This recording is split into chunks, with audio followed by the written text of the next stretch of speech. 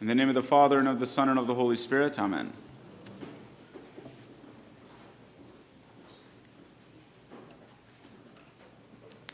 Brothers and sisters, I say this often in my homilies, and it's something that I want to repeat throughout my ministry because I really want to drive the point home. It really changes the way we think about life, our world, people around us, and ourselves. Jesus performs many miracles in the Gospels. He heals people, he makes people whole, he gives sight to the blind, he raises the dead. There are many things that Jesus does. And it's true that he did them. He actually performed miracles. Through him, the action of God from heaven entered into the history of our world and changed the natural order of things and elevated it so that a miracle can happen, so that something that naturally would not be able to happen actually did happen. That happened historically. But Jesus' ministry goes far beyond healing a withered hand or giving the ability to walk to a crippled person or to give sight to a blind man or something like that. It goes far beyond these things. And these miracles, these healings, are signs that point to something more. Jesus' ministry is far greater than these things, but these things, real though they are, point to something even greater that Jesus' ministry is really about. So in this gospel reading, this is one of the examples of that. Jesus gives sight to a blind man.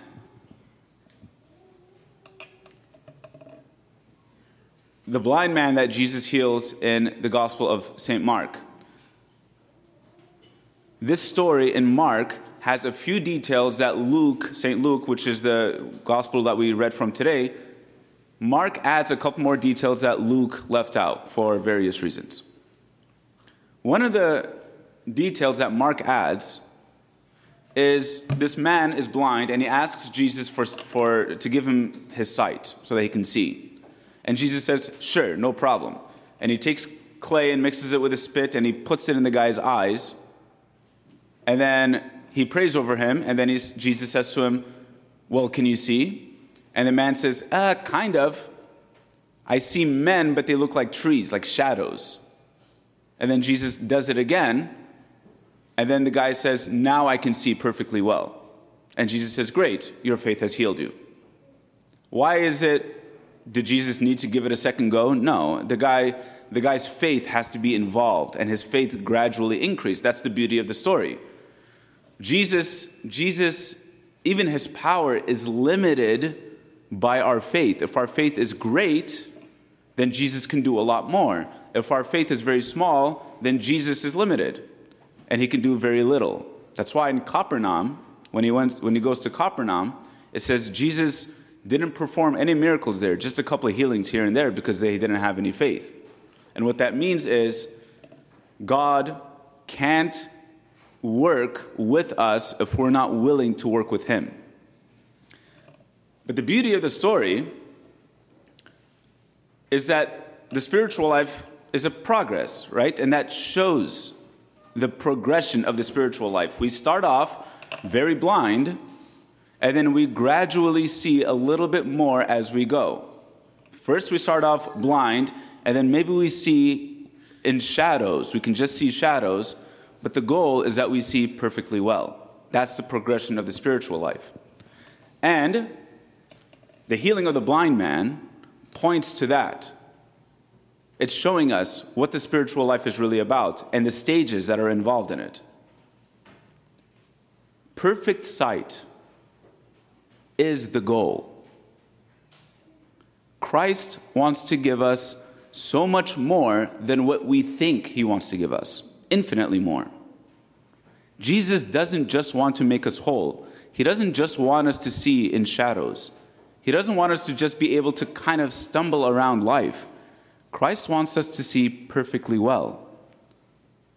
This is called, in theology, this is called the beatific vision, or the beautiful vision, the vision of beauty, the vision of the real, or the blessed vision, the joyful vision. These are all kind of same ways of saying the same thing, different ways of saying the same thing. And this is a reference to what we will have in heaven. Right now, I like to think of this 3-stage process in this way. The blind person is the person without faith. He lives in this world just like everybody else does, just like all of us do. And he walks around and he's living his day-to-day life, and he looks around at everything, and he sees everything the way that we do, but he's quite blind. The man without faith is quite blind. He'll look at trees, and all he'll see are trees. He'll look at the mountains, and all he'll see are mountains. He'll look at the human person, and all he'll see is another living organism that looks like himself, that can speak and stuff like that. The believer, though, is not blind. The believer can see, although in this life, the believer is limited to seeing only shadows.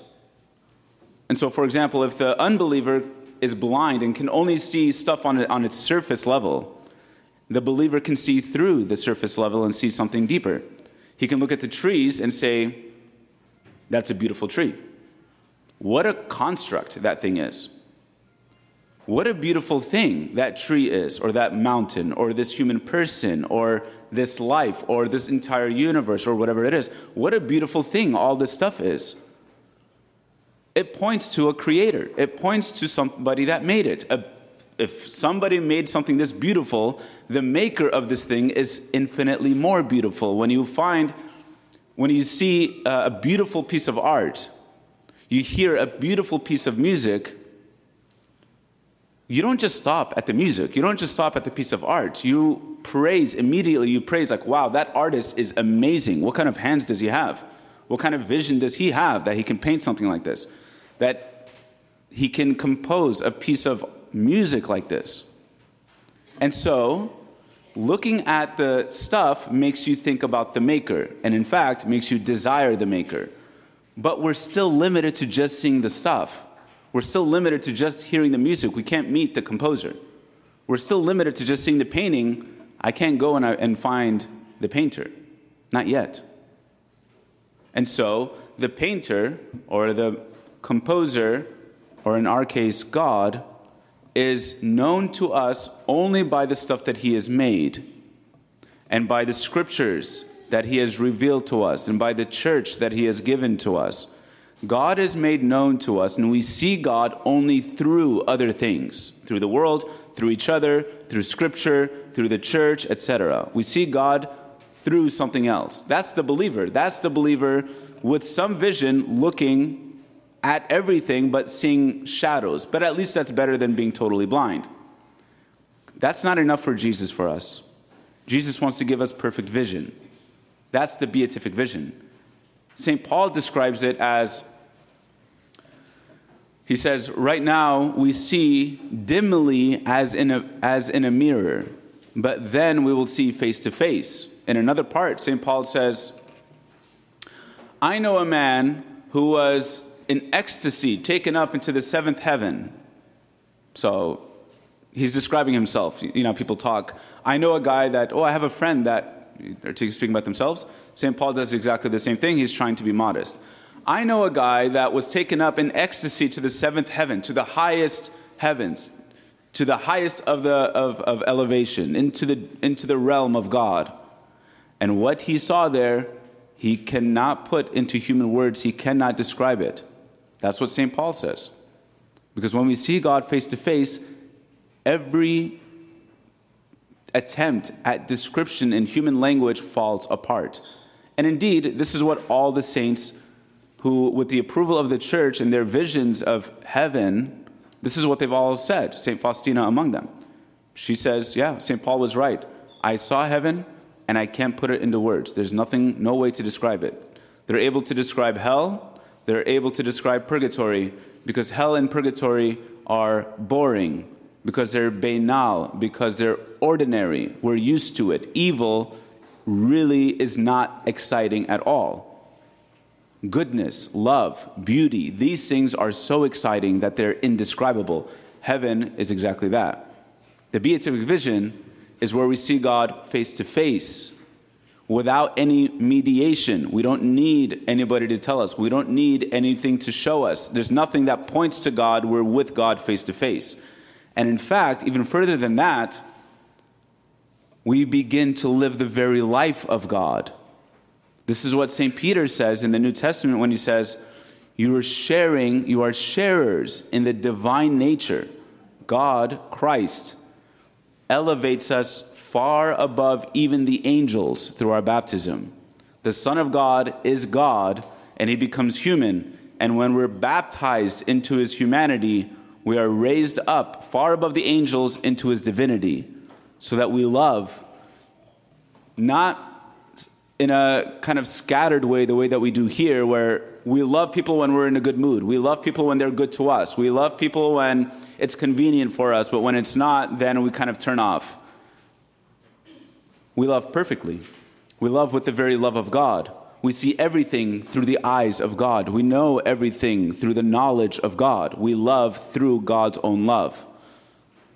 We're perfectly united to one another in him, where even our bodies are so transformed that we can see God in our own bodies. That's the resurrection from the dead. All these things he wants to give us, and all these things are indescribably good. Vision, Jesus giving sight to the blind man, points to all of that. And now, I hope you can understand why the saints are able to deal with so much. If you read the lives of the saints, why did Saint Therese of Lisieux decide something funny? Why did she decide at a young age that she would never lean her back against any chair or any pew or anything like that? She wanted to make herself a little bit uncomfortable. She would just sit up kind of straight like this to deprive herself of a little bit of comfort so that she can offer it up for the goal of entering the kingdom of God. Now you understand why the saints are able to deal with so much suffering and so much pain and so much anguish in their lives, and they're able to do it gracefully and joyfully, knowing what God has in store for them. Brothers and sisters, our Lord is walking by. We are the blind man. Cry out to Jesus Christ and say, Jesus, Son of David, have mercy on me. And Jesus responds really well to that. The only thing that the devil can do to interrupt the plan of Christ in our lives is giving up hope. The only thing that the devil can do, not get us to sin. Sins can be absolved really quite easily. Just go to the confession. It's a 2-minute process. The only thing that the devil can do, not to get us to sin, but to get us to despair. And that will really interrupt our salvation. That really interrupts the process, because once we despair, once we're sitting on the side of the road, we can't see. Very easy for the blind man to just sit on the side of the road and say, I feel sorry for myself. How is it that all these people get to walk and I don't get to walk because I'm blind? That's unfair. It's very easy to become that guy. Very easy. When he cries out, Jesus, Son of David, have mercy on me, and people come up to him and say, don't say that. Jesus is Jesus is way above you. Don't even think about being disrespectful like this. He's embarrassed. It's very easy for him to say, okay, fine, I'm just going to stay in my corner. I'm not going to say anything. I'm not going to do anything. I don't want to embarrass myself. I don't want to do anything like that. Very easy to lose courage in life. But the second that we do that, we give up on salvation, and we're giving up on that beatific vision, that great thing that God wants to give to us. You see, in Capernaum, Jesus couldn't perform any miracles because they had no faith. That's a lesson, a spiritual lesson. God cannot perform miracles without our faith. He's limited to our faith. If we have great faith, he can do great things. If we have no faith, he can do nothing. If we have no hope, if we have no faith, also he cannot save us. God desires to never give up in any circumstances of life. You might be, like I am and like every single one of us are, the blind man sitting on the side of the road, but never stop screaming, Jesus, Son of David, have mercy on me. Amen.